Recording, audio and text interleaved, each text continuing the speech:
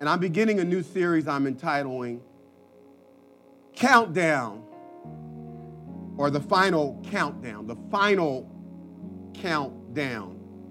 I'm starting the series today, but I won't pick it up again until September. But we're getting started today. Somebody say amen. Amen. Beginning in the 36th verse, we read, "But of that day and hour, no one knows, not even the angels in heaven, but my Father only. But as in the days of Noah were, so also will be the coming of the Son of Man. For as in the days before the great flood, they were eating and drinking, marrying and giving in marriage, until the day that Noah entered the ark, and did not know until the floods came and took them all away. And so also will the coming of the Son of Man be." Father, in the precious name of Jesus, in that name there is inherent power. And we know that the very mention of the name of Jesus causes the demons in hell to tremble. The name of Jesus will cause even Lucifer to loose us. At the name of Jesus, every knee shall bow, and every tongue shall confess that Christ, Jesus Christos, is Lord. And Father, we look forward to that day. Until then, may you find us faithful. We ask these things in Jesus' name. Amen. Amen. Amen. You may be seated in the presence of the Lord. And it's so good to be in the house of the Lord and seeing folks in the presence of brothers and sisters fellowshipping together. And as we begin the series, I'm reminded of an account that I read many years ago. A group of scientists wanted to determine how frogs respond to change in temperatures in their living environment. And so they got a container, filled it with room temperature water. And they placed under this container with water a burner. And they turned the burner up until the water began to boil. And they took the frog. They wanted to see how the frog would respond. So they dipped the frog into the boiling water. And immediately, the frog sensed danger and leaped out of the water to safety. They did that experiment to this poor frog 3 times. And they realized that that extreme changes in temperature in the frog's environment would alert it to danger, and it would take measures to find a place of safety. So then they did a 4th experiment, and in the 4th experiment, they made the water lukewarm, room temperature warm, and they kept the burner under the container, but they didn't boil the water before the frog got in. They dipped the frog into the lukewarm water. The frog was basically backstroking, having a great time, wonderful, being in my home environment, perfect conditions. But what the frog did not realize is that the scientists were gradually increasing the heat under the container of water. And by the time the frog realized that there was a problem, the water was already boiling. And when it attempted to leap to safety, it was overcome by the heat and was so weak that it could not escape the boiling water. So they killed the poor frog. They human cruelty. No. The frog did not die as a result of human cruelty, but as a result of creature complacency. The frog became too comfortable, or so comfortable in its environment, that it didn't realize that it was surrounded by danger as the heat of the fire was increasing. And in its complacency, in its comfort, in its lack of being aware and alert, the frog died as a result of not being alert. What happened to the frog in the scientific experiment is similar to what Jesus described in Matthew chapter 24, verses 38 through 39. He says, as in the days of Noah, people were very comfortable in their container. But what they didn't realize as they were living in disobedience to God, that the righteous indignation of God was gradually being turned up, the heat of God's burning wrath. And Noah preached for 120 years that flood would come and destroy the world, that destruction would come. The heat of God's wrath was being turned up for 120 years, but they ignored the warning. And on the day that the flood rains, the heavens opened, they were still partying, still at Cancun, still vacationing, still doing their thing. The Bible says when the rains came, it had never rained before, and they knew something was wrong, and they went to the ark looking for a place of safety, but it was too late because God had closed the door, and there was no longer a way of escape. After Noah and his family were protected from the destruction of the worldwide flood because of mankind's wickedness, God showed Noah a rainbow sign, not for what is being used for today. And God said, this sign will be a covenant to you that the world will never be destroyed again by water, but the next time it will be destroyed by fire. In fact, 2 Peter chapter 3, verse 7b says, the present heavens and earth are reserved for fire, being kept for the day of judgment and destruction of the ungodly. The world will not be destroyed by water this time.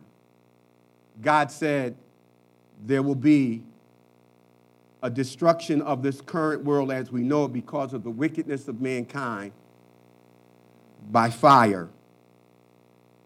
When Jesus spoke about the final countdown of his return, that was 2,000 years ago. Oh, that's a long time. He's talking about he's coming back. We ain't coming back. Well, if you remember, the Bible says that one day with the Lord is as 1,000 years, and 1,000 years as one day. Now, we know that God operates beyond time and space. He operates from the perspective of eternity. But if we put God's timetable eschatologically, in-time timetable, and connected to 2,000 years, that would mean in human time that only 2 days have passed. Jesus said 2,000 years ago that there would come a time in mankind's history where there will be similar events that parallel what happened when the floods came during the time of Noah, and only 8 from the entire world were saved. Now, my assignment today is to sound the alarm to a sleeping church. We backstroking. We sometime in Jesus. We got a thing going on with Jesus. It's a fling. Something has left the building as it relates to our relationship with Jesus Christ, much as it did with the church of Ephesus in the book of Revelation. The Bible says that you have left your first love. Too many Christians no longer seek first the kingdom of God and his righteousness.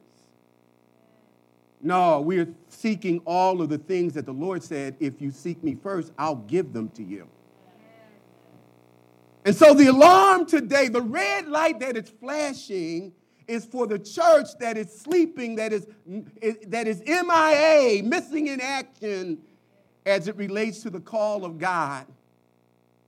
And I'm convinced that the conditions that we find ourselves in today is the result that the church has nodded off. That the church has failed to show up to the game. We forfeited our responsibilities to win back for God what the devil has stolen. Come to sound the alarm, my assignment, and to compel those who don't know Jesus to respond to the signs of the time. And our sermon today basically is read the signs. We don't need to be lost. We don't need to be confused. We need to read the signs. The heat of God's impending judgment is being turned up. The water is almost to the boiling point as we count down to the return of Jesus Christ.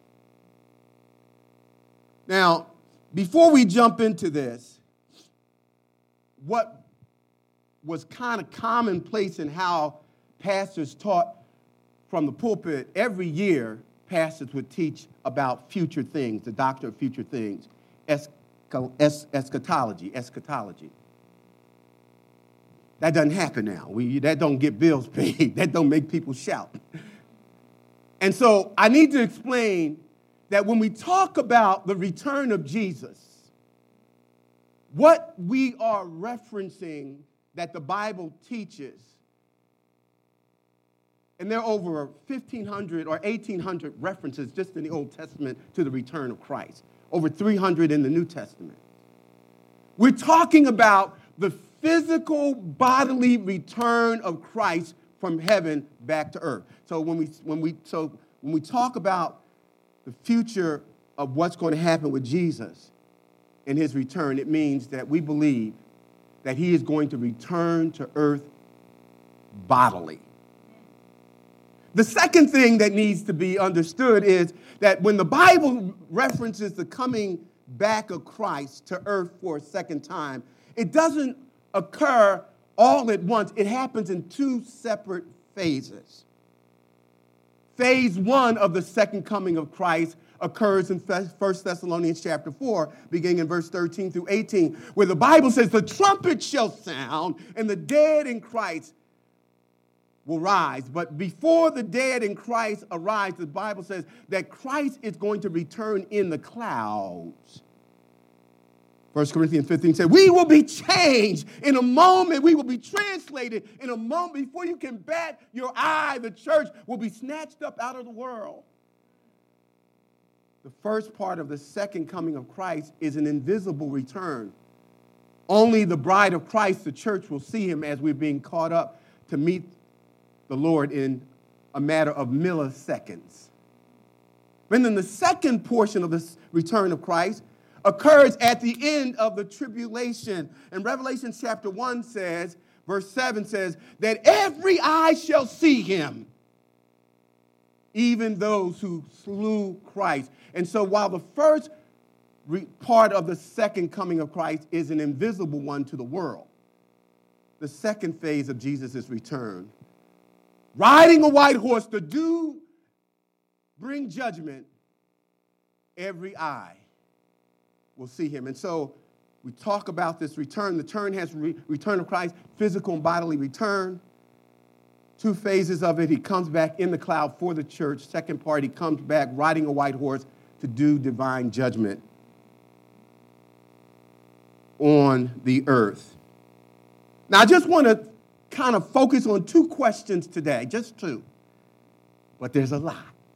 We're just going to try to run through some of the things that I think that are important. First, I want to talk about what we can know for sure about the return of Christ, what we can know for sure. And then I want to talk about, as we close, how should we respond to what we know in light of the fact that Jesus could come back at any time. Now, the first thing that I want to consider with you is that there are three things that we can know for certain about the return of the Lord. There are at least three things that we can know for certain. And one of the three things that we can know for certain is that there will be signs. There will be signs. What's interesting is when we come to Matthew chapter 24, Jesus, having left the temple, he begins to teach his disciples that this magnificent edifice that you are impressed by. He said, within your generation, a generation in the Bible is 40 years. He said, this generation shall not pass before every single stone of this building has fallen upon another stone. He says this building will be decimated. It will be flattened to the ground. And the disciples asked the question in verse 3. They said in verse 24, do you not see all these things?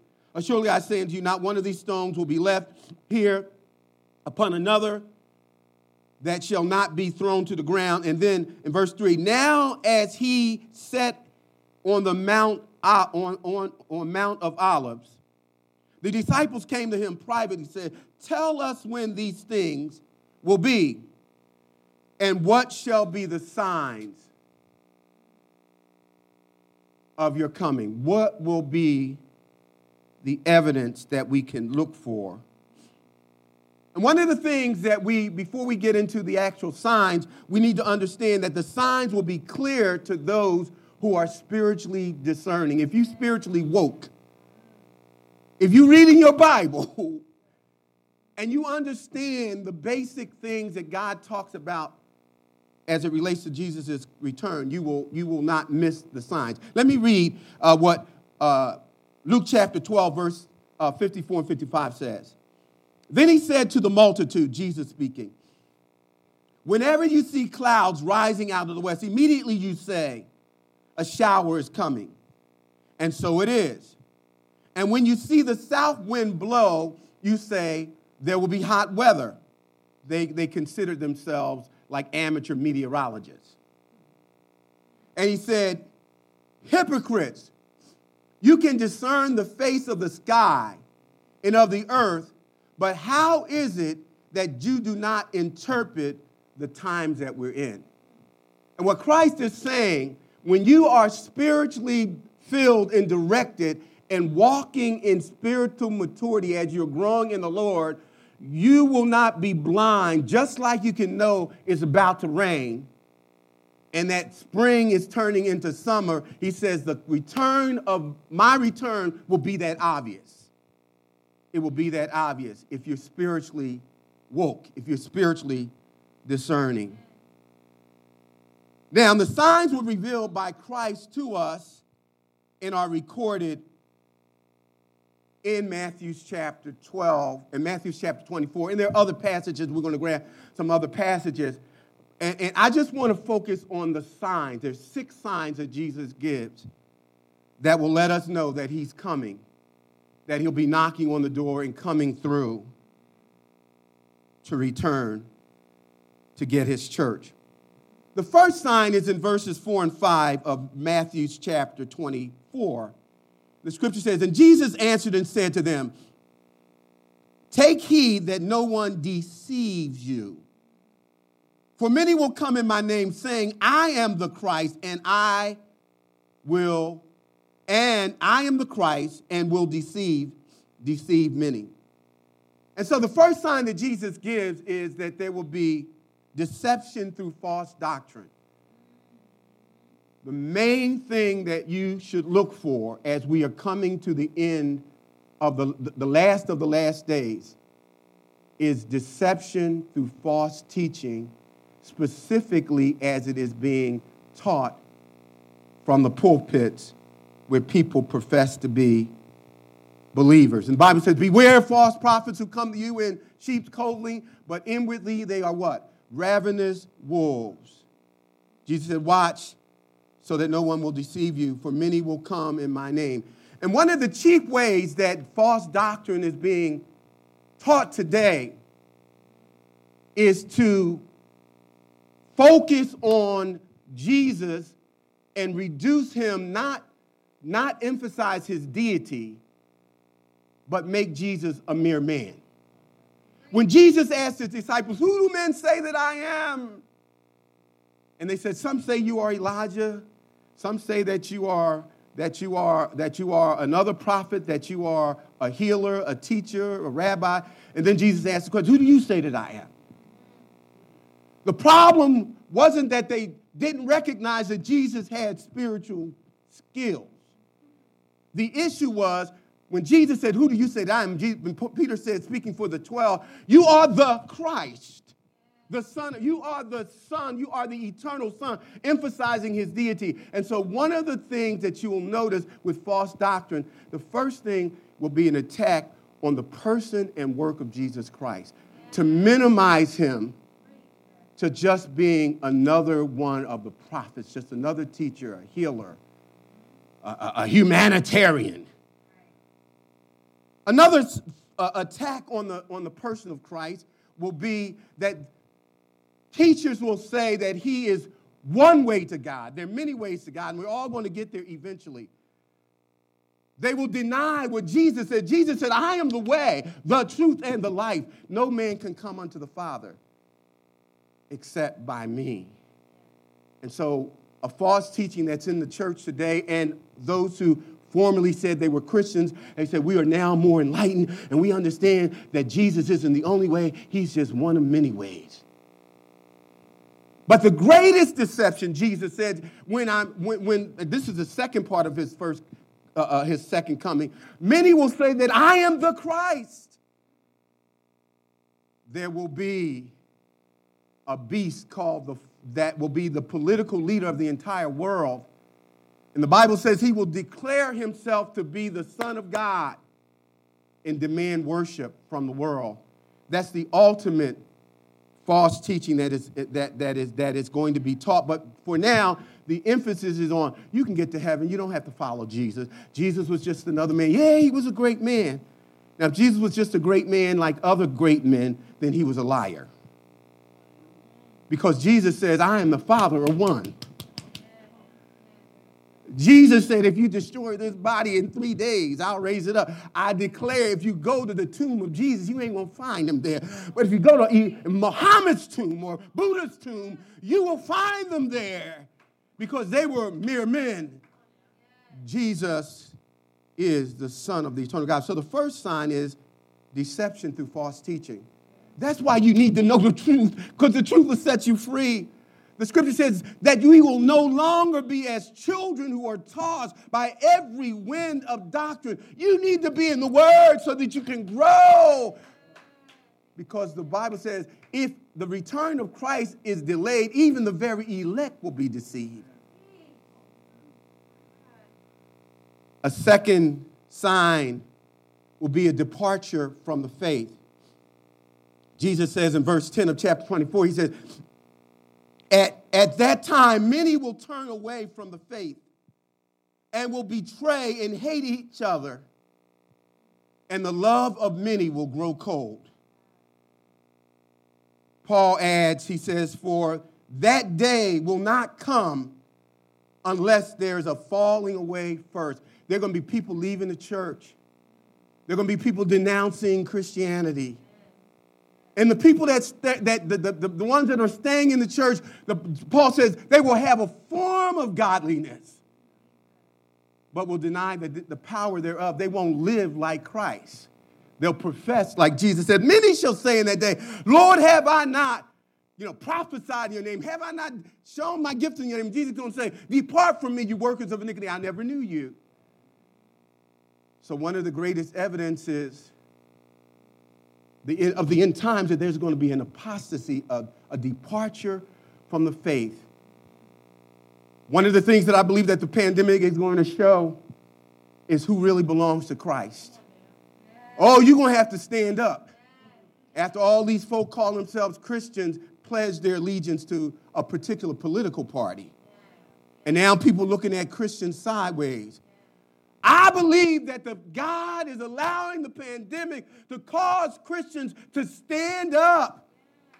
The same Jesus said, if you deny me before men, I will deny you before my Father in heaven. I believe it's going to cost Christians something now to stand for what the Bible teaches. There's going to be a departure from the faith, a deception through false doctrine, but also a third sign is devastating climatic changes and the resulting consequences.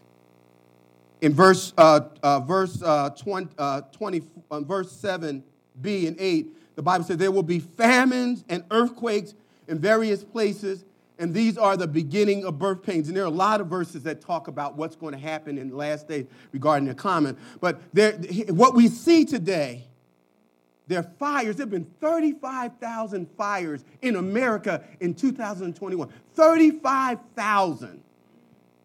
2.5 million acres of land burned to the ground. Can't even put the fires out.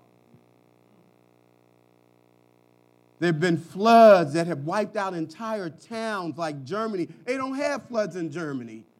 Earthquakes in diverse places like Delaware. About 3 years ago, I was doing a funeral at Veterans Cemetery, and the folks were ready for the pastor when I came. I said, well, why? I've never seen an audience so attentive, so welcoming.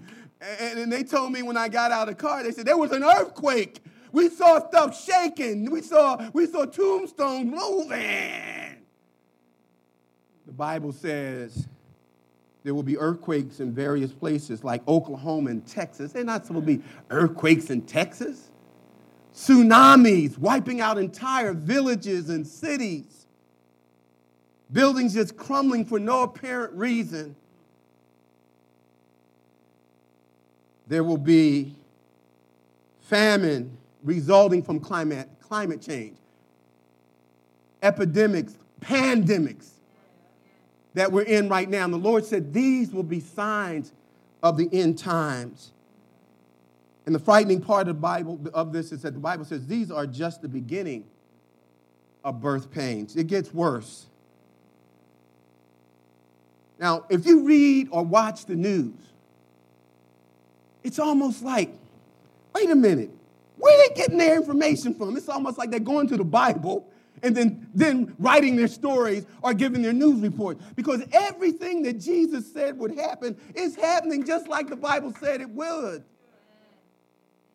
Right before our eyes. The question is, are you reading the signs? Are you too busy eating and drinking and having a great time, trying to fulfill your bucket list while the world is going to hell in a handbasket? When is the church going to wake up? The signs are before us.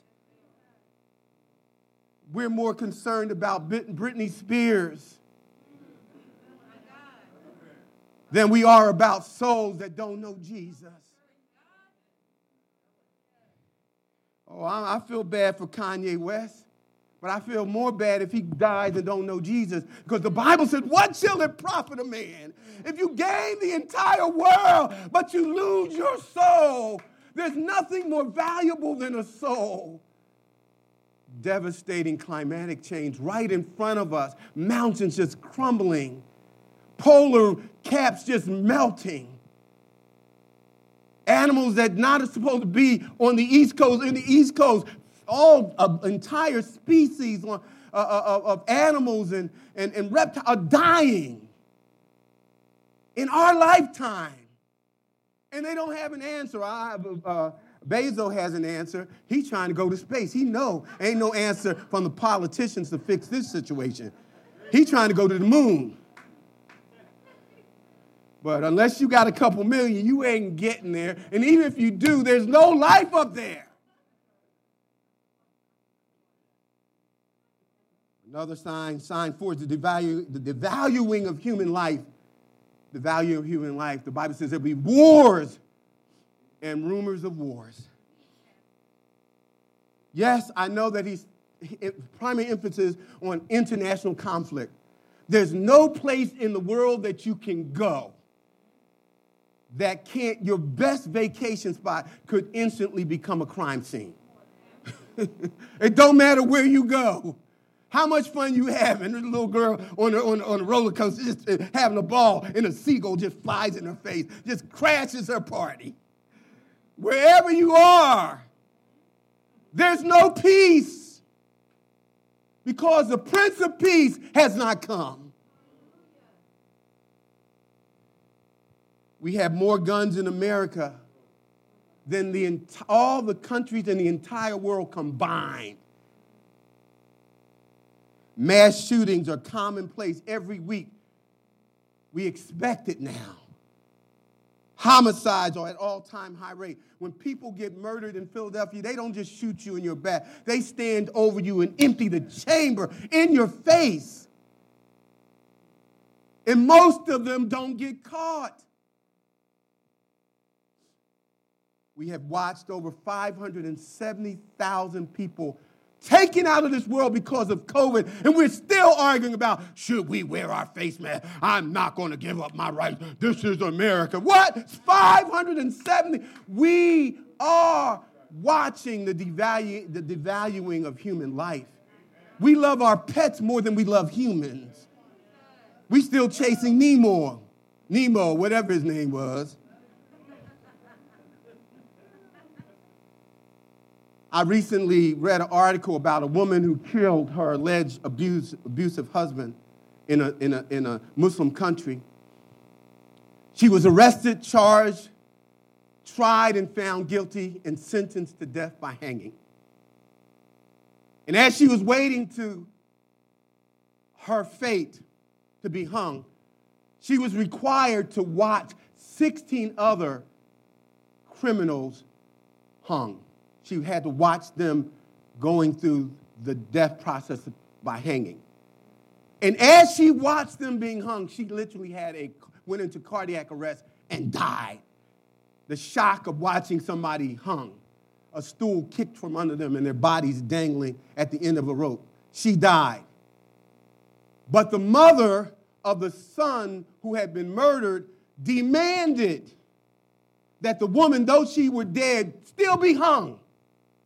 Because she wanted to have the privilege of kicking the stool from under the woman who was already, and they agreed. They hung a dead woman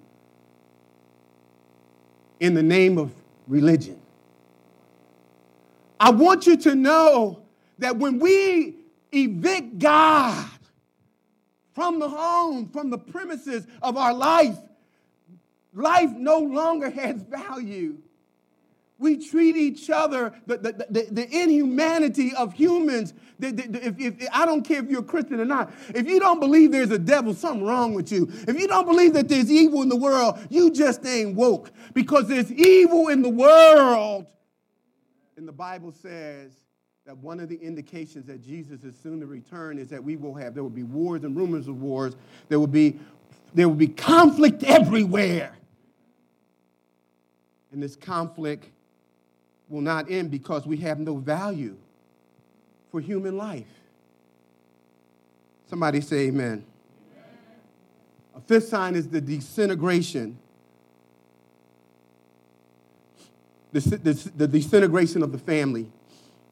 In Luke chapter 12, verses 52 through 53, he says, the house will be divided, fathers against sons, and sons against fathers. Mothers against daughters, and daughters against mothers. Mother-in-laws against mother-in-laws, and daughters-in-laws against mother-in-laws. Our homes have become war zones. The family is under attack as no other time. And so one of the indications that Christ is coming back, when we start redefining marriage and we decide that we can determine our identity, we're just going to disregard what the scriptures say. I know how I feel. I know that others they seem to be happy, and if they can be happy, so can I. I want you to understand that the worst thing that God can do to the world is not bring divine judgment immediately. He can just do what he says in Romans chapter 1. The Bible says he gave them over. He just releases us to our own sin. We reach a point of no return where you can't repent, where you can't even turn around. The only result waiting for you is divine judgment, and that is when you stand before Almighty God, and there is, and the books are open, and the Bible says that those whose names were not found in the book of life will be cast not only into hell, but into the lake of fire. That's not God's choice. That's a decision that we make on this side of heaven. Oh, if I decided today that because I'm saved by grace and I know I'm going to go to heaven and God will always forgive me. And so whatever I desire to do, as long as I don't get caught, I'm going to do it. And then I'll pray for forgiveness. But Paul says, yeah, you could decide to do that if you aren't saved. He said, since you've been saved by grace, should we continue in sin? Should we continue to give into our desires? Should we continue to be conformed to this world? When God says, be ye transformed by the renewing of your mind. Say, God forbid, we've been saved. He said, well, this is the way I am. That's why Jesus said, yeah, that's the way you were. That's why you need to be born again. Born from above, when the Spirit of God enters us. That which we would do, we battle with. We don't just simply surrender to our sinful desires because the Spirit of God living in us will be grieved. Oh, I'm not saying we don't do wrong. Yes, we do. But when we do, the Bible says that God chastens those who he loves.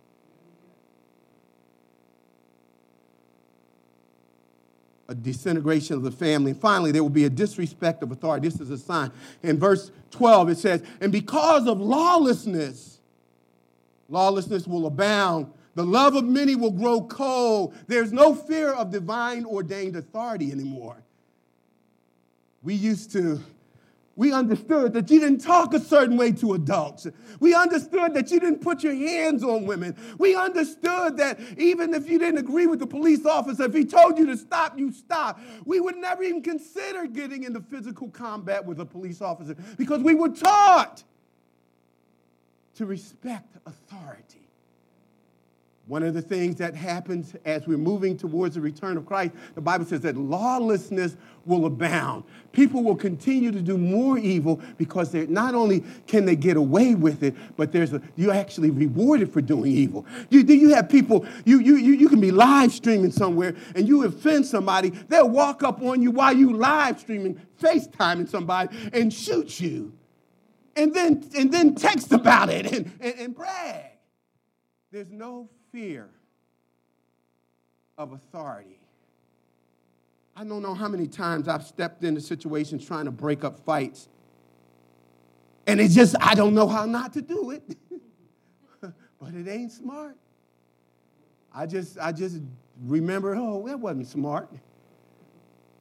Because when the Holy Spirit, that's who I am. But the other side of it is, whether I live or die, I'm going to be obedient to the Lord. But the evidence of the return of Christ drawing nigh is that there's a total disrespect for truth, a total disrespect for authority. Somebody say amen. Then we want to run on. Now, why would Christ, who is in heaven, sitting at the right hand of the Father, he did the work of redemption. Why would he want to come back? Well, I'm glad you asked. One of the reasons Jesus is coming back, he's going to remove the church prior to the time of Jacob's trouble, prior to the 7-year tribulation. In 1 Thessalonians chapter 1, verse 10, it says, wait for his Son from heaven, who he raised from the dead, even Jesus, who delivers us from the wrath that's to come. We're not going through the time of Jacob's trouble. The church won't be here when the tribulation occurs. The Bible talks about the translation of the church. And so Christ is coming back to remove us from the world before judgment comes. There's a second reason why Jesus is coming back. He's coming back to release divine judgment. He first came into the world as the Lamb, slain before the foundations of the world. But the scripture says he's coming back as the Lion of Judah to bring judgment. In Revelation chapter 5, verse 9, there's a scene in heaven and the angels are crying because there's scrolls that are written on both sides, and there's seals. There's 7 scrolls with 7 seals. And there's a search throughout the world and throughout heaven as to who can open up these seals. Now, the seals reveal the wrath of God and the judgment that's going to come. There's 3 sets of judgments in the book of Revelation: the seal judgment, the trumpet judgment, and the bowl judgment. But the first set of judgments are these seals that need to be opened. And so John, the Bible says, he begins to cry, the beloved disciple. No one can open. No one's holy enough to move us forward into the future. And then the angel says, stop crying, John. There is one who is seated on the throne. The angel said, you are worthy to take the scroll, to open up the seals, for you were slain and have redeemed us to God by your blood out of every tribe and tongue and people of the nation. Jesus is coming back to release divine judgment on the earth. He's coming back to recreate the heavens and the earth. The Bible talks about that. All of creation is in bondage. From since like a woman travailing to be released. Since the fall of Adam, the earth has been in a fallen condition. He's going to recreate the heavens and the earth. He's coming back for that. The Lord is also coming back to reign over the heavens eternally. And I'm not going to be able to drill down on that, but that's Revelation chapter 11, verse 15. He's coming back to reign, to release judgment, to remove the church from the world. He's coming back to recreate the heavens and the earth. Here's the second thing that you need to know about the return of Christ. It's going to be sudden. The scripture says he's going to come like a thief in the night when you least expect it. He said, be ye also ready when you least expect his return. And here's what that means. The Bible teaches the imminent coming back of Christ. That means that at any moment you can be driving home and Christ could come. Now here's where my carnality comes in. I was about to get married. I was saying, Lord, could you wait a little bit? I was just being sincere. I didn't tell the Lord what he had to do. I was just saying, asking for a special favor. But I want you to understand that the Lord ain't waiting for us. Other than, I believe that in verse 14 of Matthew chapter 24, it says, when the gospel of the kingdom has been preached to every person, then the end will come. And I believe one of the things that the Lord is waiting for is that one last person that needs to be witnessed to. Let me run on. The Lord's return is going to be sudden. The Lord's return is going to be sure, or will have signs, but it's also going to be sure. The Bible, Jesus said, I am coming back. I am coming back. And guess how he's coming back? When you look at when you look at Acts chapter 1, verses 9 and 10, the Bible says Jesus ascended into heaven before their very eyes, and the clouds covered him. They hid him as he was going back into heaven. Guess what? They saw him with their very eyes. And then the Bible says 2 men in white apparel appeared, and he said to the 11, why are you standing here gazing? For in the same way that this Jesus ascended into heaven, he will descend. He's coming back again. How is he coming back? How did he go up? In the body, physical form. Right now, at the right hand of the Father in heaven is the bodily resurrected Christ who's coming back for his church. Coming back for his church. The good news is the Bible says, beloved, it does not yet appear what we shall be. But when we see him, we shall be like him, for we shall see him as he is. That means that there's a body that is resurrected, a resurrected body waiting for you and me. A body that doesn't get sick, a body that doesn't die. Oh, we thank you, Lord. Let me conclude with this. How should we respond to the signs, the 6 signs that I shared? We're told to occupy until he comes. Luke chapter 19, verse 13. That means do my business. Not your business, not your agenda, not your vision, not your goals, the business of the Lord. He said, go into all the world and whatever capacity you work. If you're a truck driver, a bus driver, a plane driver, an architect, a CEO, whatever you find yourself doing, make sure that your primary objective is to go telling people about the good news concerning Jesus. That's the job of the church. Not to have the biggest house, not to live in the nicest neighborhood. Oh, you should try to get your kids in the best schools. But I want you to understand, if they graduate not knowing Jesus, what has it profited them? And he says, make disciples, not just church members, not just people on the church roll, but mature believers who are studying the word and being changed by the word. If you are being discipled as a Christian after you got saved, you shouldn't be where you were 5 years ago. And one of the evidences that you've been discipled and you're growing, you will go. You will be sent by those who have developed you and reach others. When's the last time you told somebody about Jesus? When is the last time you prayed for somebody who was not saved? When is the last time you shed a tear for a loved one who died? You know they didn't know Jesus.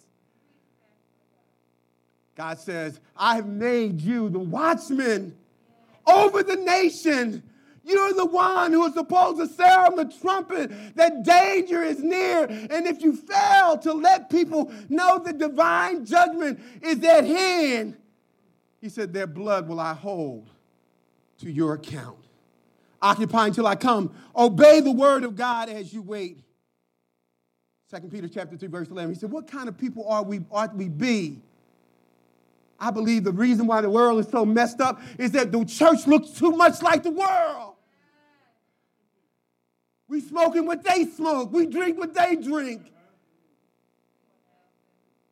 We go places and lose our mind. Nobody know we saved. If we had to prove that we were saved or died, some of us would be just going to the guillotine. No evidence. Obey.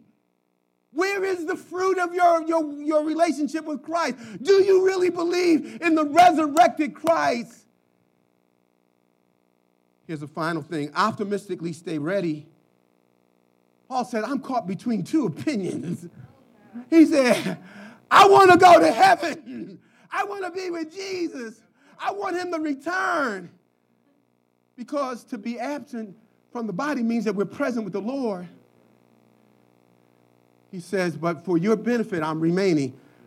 But he says, there's prepared for me a crown of righteousness. I'm looking forward to the crown. I'm looking forward to the day when the Lord returns and he'll say, as I stand before the bema seat of Christ, well done, thy good and faithful servant. You've been faithful over a few things. I'll make you ruler over many. A young pastor was asked to visit a home for mentally challenged children. They were very limited. They needed to be fed. Some of them couldn't walk. They were wheelchair bound. And they were operating on a level, as far as the mental capacity of infants. Some of them were 13, but they conducted themselves like they were infants. So they told the pastor, don't expect much. We just need a preacher. Would you just come? And so he came and he preached and he says, Jesus is coming back. And when he comes back, he's coming back for you. And you're going to be taken to be with Jesus. And as you're being taken, you're going to be changed. This body, this mortal body shall take on, he didn't use those terms, but this body that has failed you, this body that can't walk, this body that needs to be fed, this body whose brain isn't working the way that you would like, you're going to get a new body. And he concluded, look for his return. And as the pastor's leaving the building, he felt like a total failure. He felt like he'd wasted his time. Those kids didn't understand the thing I said. He gets a call at 2 a.m. in the morning. And the director of the program said, Pastor, we got a problem. He said, well, what do you mean waking me up at 2 o'clock? What do you mean? He said, after you preach that sermon, he said, those children have had their faces against the wall, against the window, looking up towards heaven, waiting for Jesus to come back. And we can't make them stop.